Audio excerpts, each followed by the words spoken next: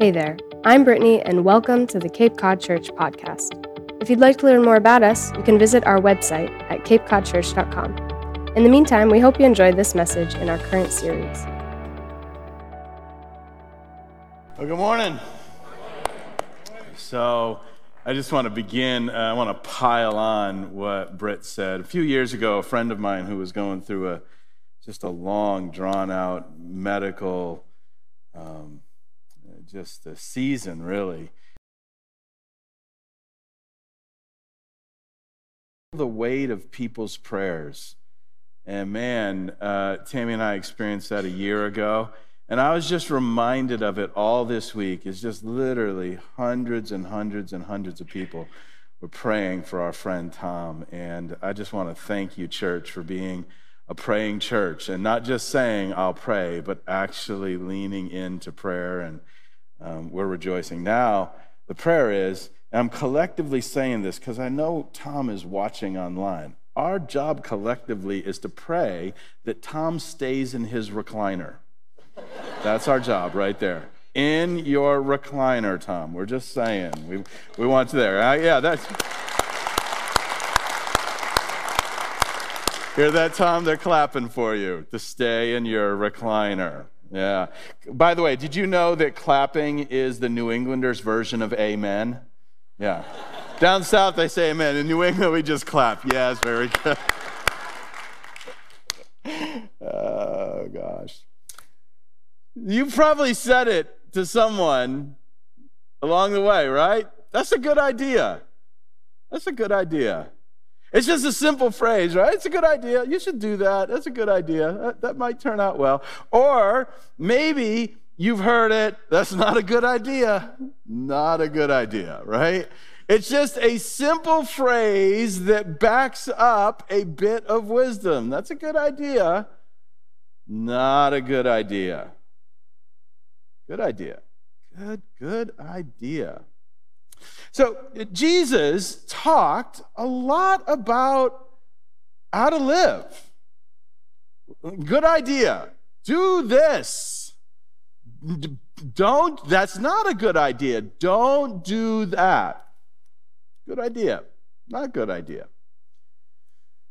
And if we're not careful, what we do is we think that Jesus was giving us a list of rules, like this is how you live. Follow these rules. Don't follow these. Or this is the list of rules. And if your vision of Jesus is a list of rules, it can be overwhelming and a bit unsatisfying. Because here's what happens: we think of a list of rules like last night. I went to a basketball game with my son.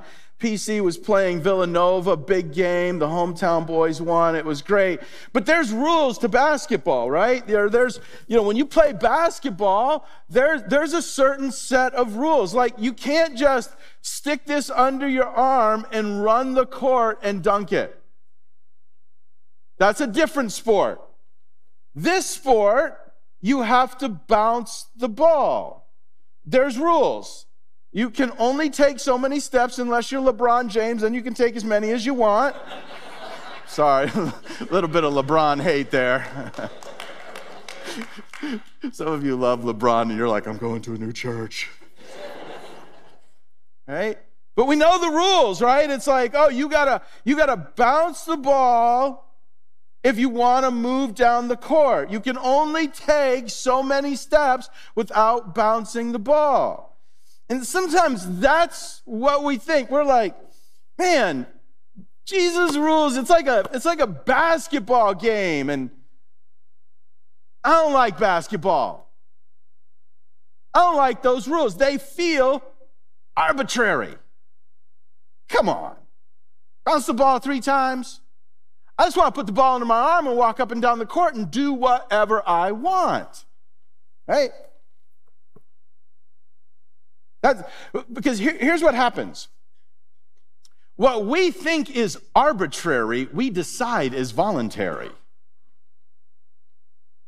Like, let's just, come on. Bounce the ball. I don't have to bounce the ball. I can put it right on my arm, walk up and down the court. What you going to do about it? Right? I just don't want to play that game.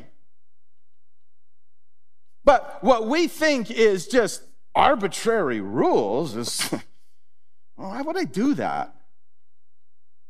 What is arbitrary is voluntary.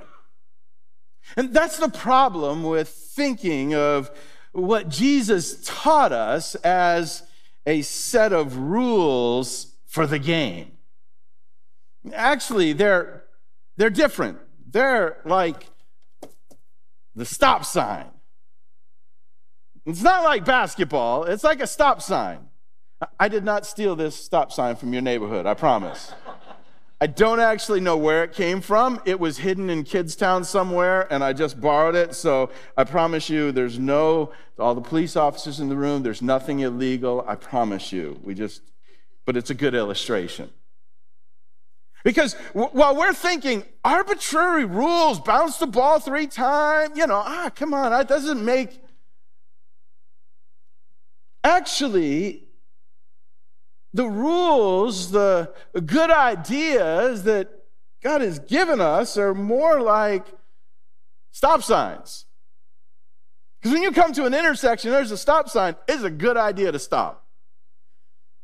And you've probably had the misfortune of not seeing a stop sign and running through an intersection and then realizing halfway. I mean, not you, but the person next to you. And you're like, oh, right? Because when you run a stop sign, I mean, maybe you got lucky and nobody was coming the other way. Or maybe you didn't. But that stop sign is purely to keep you alive. Or, in the lingo of Cape Cod Church, that stop sign wants to help you live fully. That's what it's about. And sometimes when we ignore the stop sign because we decide it's a basketball rule, we get hit. I mean, we just run through God's stop sign and bang. Now, let me say something about that car that just hit you because you ran the stop sign. There's a couple of different ways to think about this. You could say God sent that car to punish you. I'm not so sure about that. In fact, I don't think there is punishment for the follower of Jesus because that's all been taken care of by Jesus. But I do think there's discipline, and discipline and punishment are different. But here's what happens. Sometimes when you run a stop sign, you get hit because we've broken a rule that was just intended to keep us, living fully. And it's not that God sent the car. It's just that the car was there. Now, God may use the car and the accident to what we call disciple you or discipline you. Because the next time you come to the intersection, you will be much more careful about the stop sign. I need to be careful of those stop signs. Here's the point of this. God's rules are not basketball game rules meant to be arbitrary. God's guidelines, his good ideas are meant to keep us alive and give us a full life.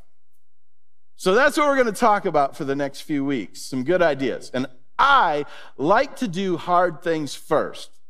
You too? Isn't that a good rule? No, some of you are like, no. We're going to do it anyway. So we're going to start with the hardest one in the list. At least I think it's the hardest. It's the good idea of forgiving. Oof. Tough topic. Some of you are going, I should have stayed in bed. Forgiving. Man, forgiving is so hard. Whew. Jesus had a lot to say about it. That's a good idea. But we have struggled with it. In fact, Jesus' best and brightest. This is great. Matthew 18:21.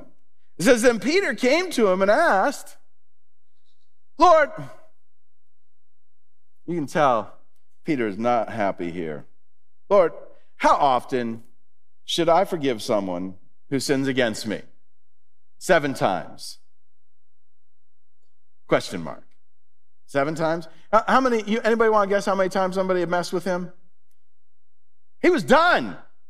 And of course, Jesus replies, no, not 7 times, but 70 times 7.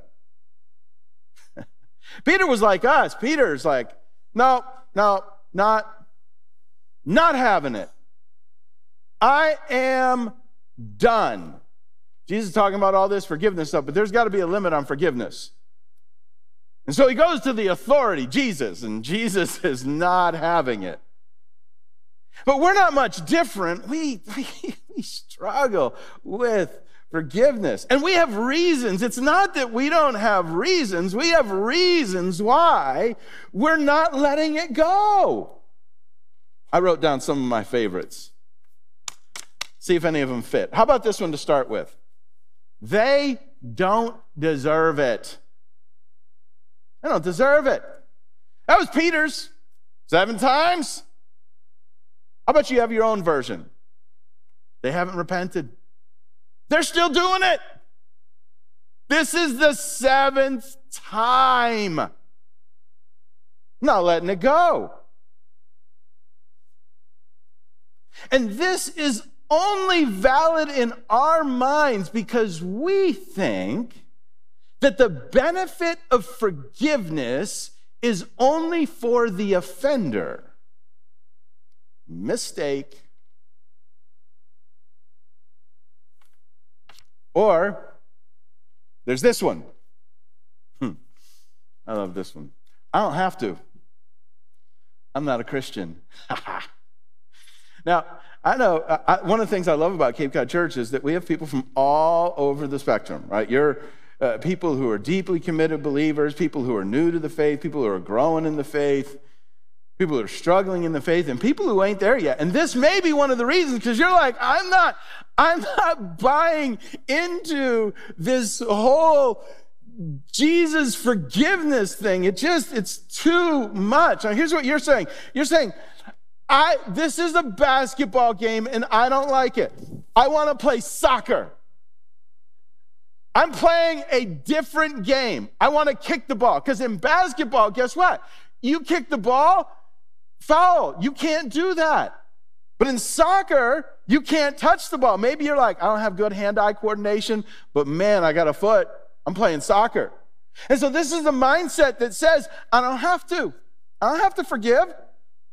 I'm not, and honestly, if you're not a Jesus follower, if you're not a disciple of Jesus, if you haven't given your life over to him, in some sense, you're not obligated to his rules. But remember, it's a good idea. And it's a good idea because it turns out we're not playing basketball and we're not playing soccer. It turns out it's just a stop sign. And there's somebody coming from the other direction. It turns out that the idea of forgiveness is backed by a theological concept called common grace. Common grace is just the idea that God's good ideas work. Because he created the universe, and the universe operates according to his principles of sowing and reaping. And so when he tells us, don't do that, it's not because it's arbitrary. It's because he wants to keep us living fully, alive. I don't have to. Sometimes I talk to people, and what they tell me is, I don't do denial. I'm not forgiving because I don't do denial. I've I've seen what happens, and I've seen what they do.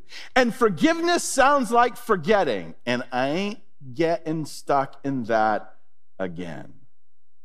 Been down that road, been hurt too many times, not going to do it. You see, you've confused forgiveness and trust. Those are two separate things.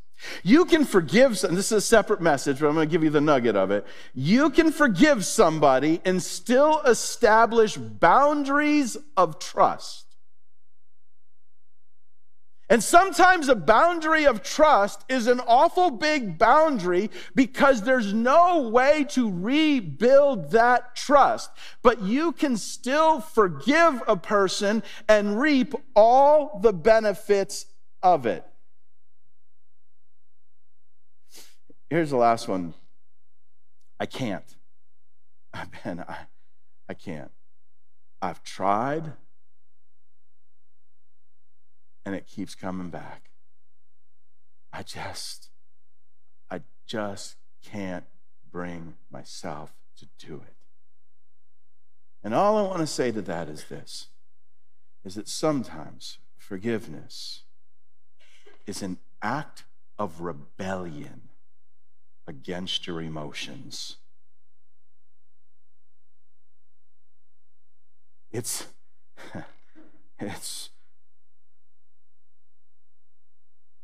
I'm hurting so bad. And everything in me says I deserve better.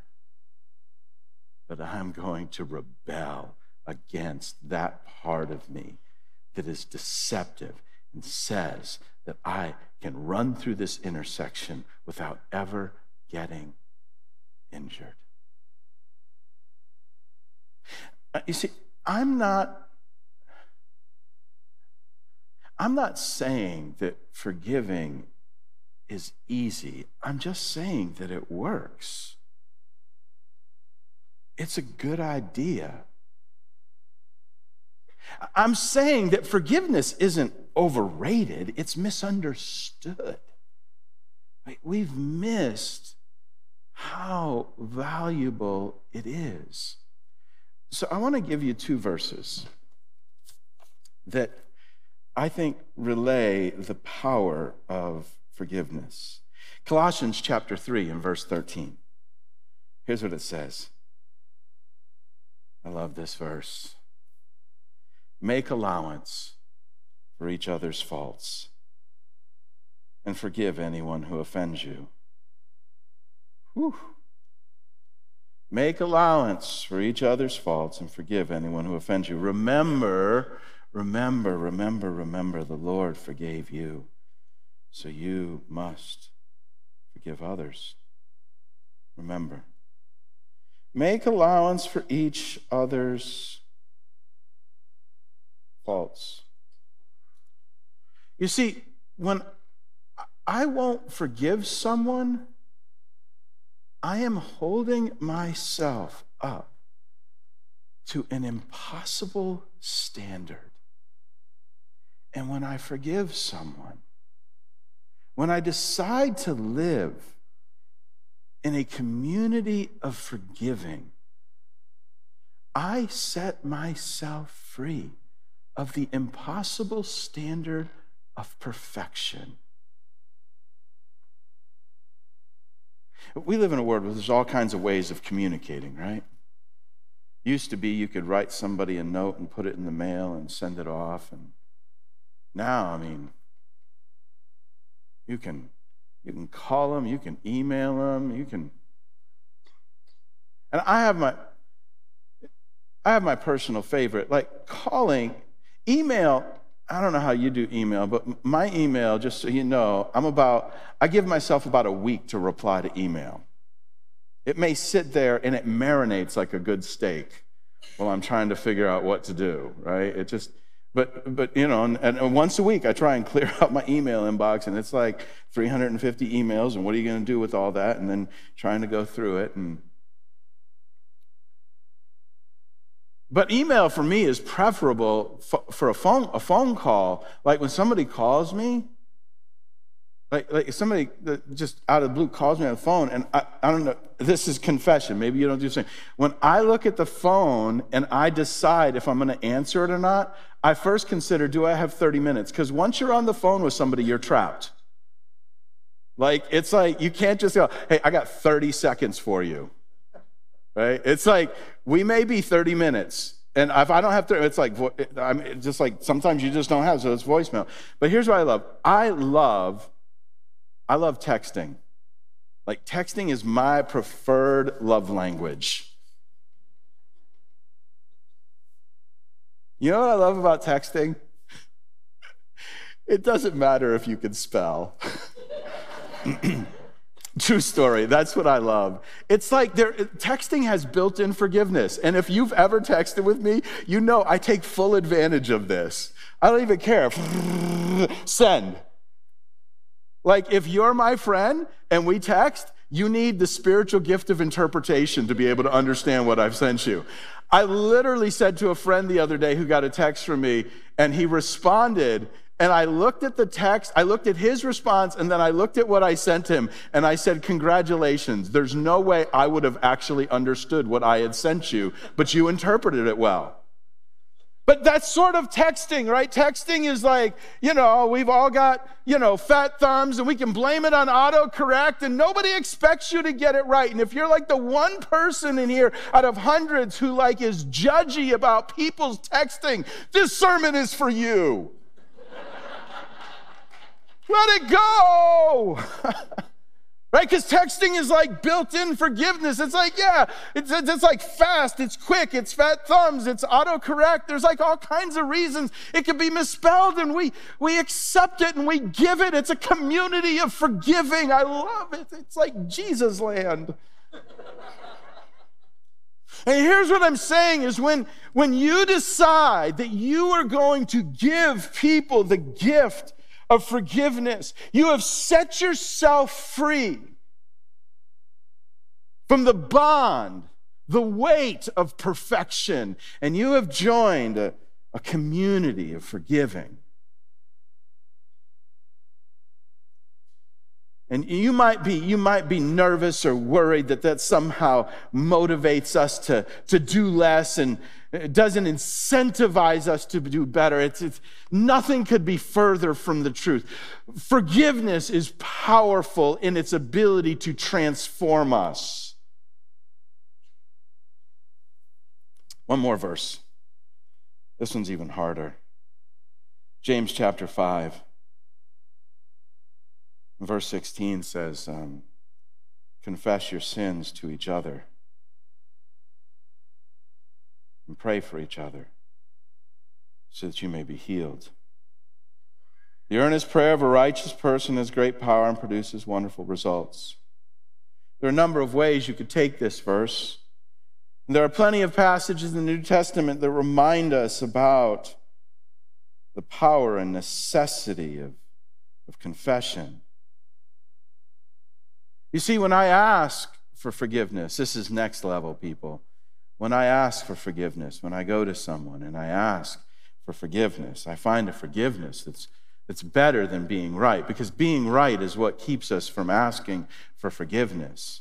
I've got to be right. I've got to look righteous. I've got to keep up, and so I don't want to confess. I don't want to admit. But there's something powerful about confession.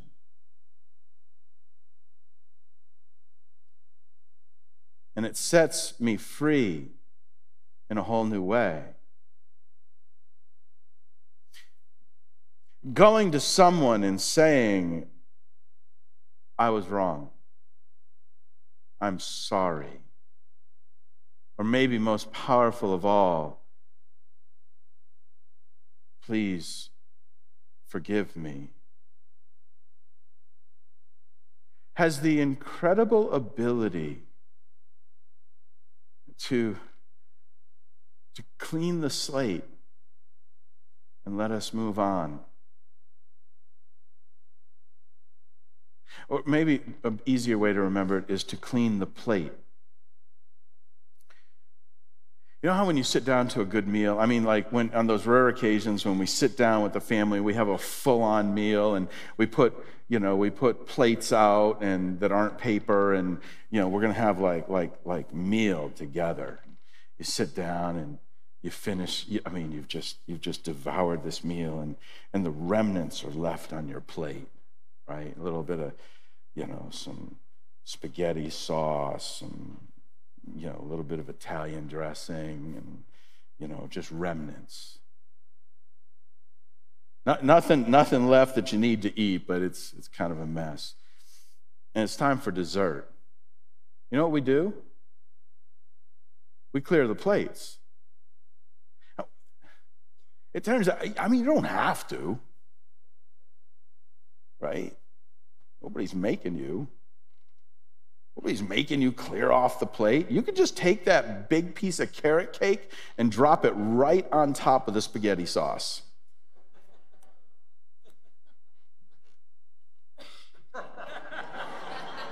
Not a good idea, right? Clear the plates. Now, here's the beautiful thing. When you clear the plate, when they come up and they start clearing the plate, you know the good stuff is coming. It's like carrot cake. You now know my favorite meal, right? Bring it on. A bit of spaghetti, meatballs, some carrot cake to finish it off, warm scoop of ice cream. But a clean plate, people, please. Just a fresh, clean plate. That's what confession does. It allows us to take the mess of the past and clear the table and set the stage for something beautiful that's coming next. Forgiveness is a hard subject. That's why we added a little bit of laughter.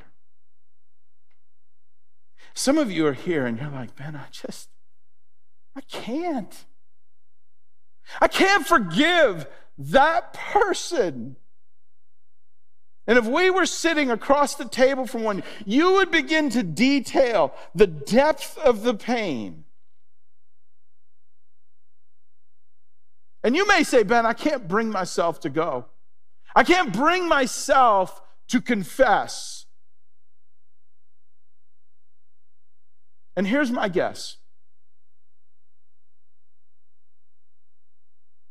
That many times the reason I can't forgive and I can't ask for forgiveness is because I've never really been a part of a relationship where I received it. All of the authority figures in your life have withheld it like a weapon. And you've never been on the healing, receiving end of life-changing forgiveness. Because, boy, once we've been there, it transforms us.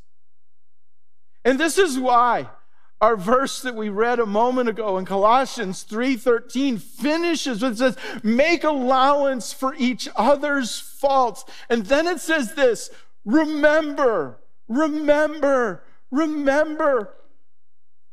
Jesus forgave you. I just want to bring you back to Jesus, because if you've never experienced it,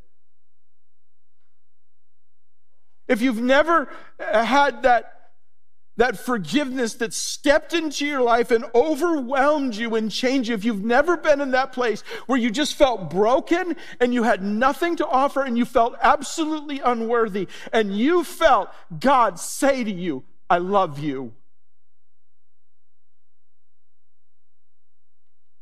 I'm just telling you, it changes your life. I'm not saying we walk in it 100% of the time, but I can remember. I can remember what it's like to be broken and feel like I didn't deserve much of anything. And then it's like God whispers, hey, I love you. I love you. I know everything about you. Every story, every secret, every stumble, every sin, I got it. And I love you. And I forgive you. And that's what it's saying, remember. Because it changes you. And I just want to finish. Listen, if you're here today and you've been on the fence about Jesus because you thought the rules were arbitrary, like he was messing with you, like you wanted to play basketball and you wanted to play soccer. I'm just telling you, it's not. He wants to keep you alive. He wants to give you a full life. And more than that, he loves you. He loves you. He loves you. He knows everything about you, and he loves you. And you can go to him, and you can pour yourself out. You can tell him everything. You don't need to hold one thing back. And he'll forgive you. Just like that. It's his nature. It's who he is. It's why he came to dwell among us. Would you bow with me? Our heads are bowed and our eyes are closed.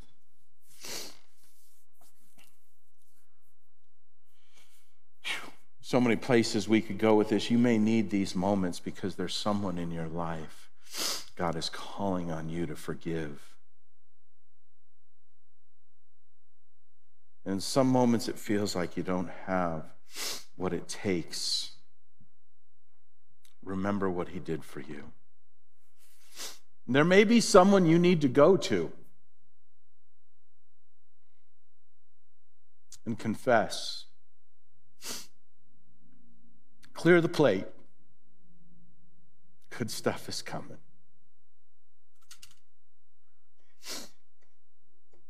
And maybe you're ready to embrace Jesus as your own. And I just want to invite you in the quiet of the moment to begin to pray to him and pour out your heart. Just tell him everything. Put it all out there and ask for his forgiveness. That's what salvation is. Put it all out there. God, you know every sin, every secret, every struggle, every stumble. I'm not hiding anything from you. I confess it, and I ask for your forgiveness.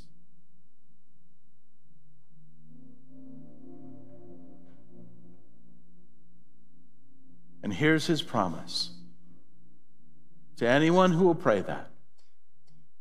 He says in Revelation, he says, I will hear them, and I will come in, and I will dine with them. I will live with them. I will dwell with them. His grace is your gift.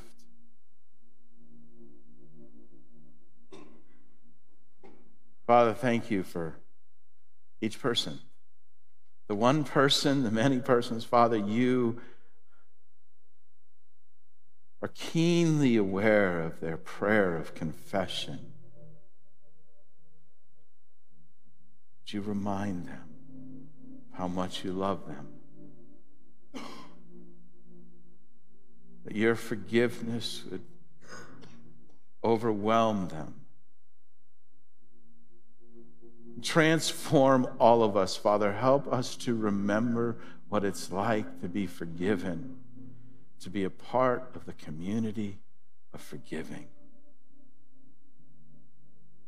We pray. In Jesus' name, amen.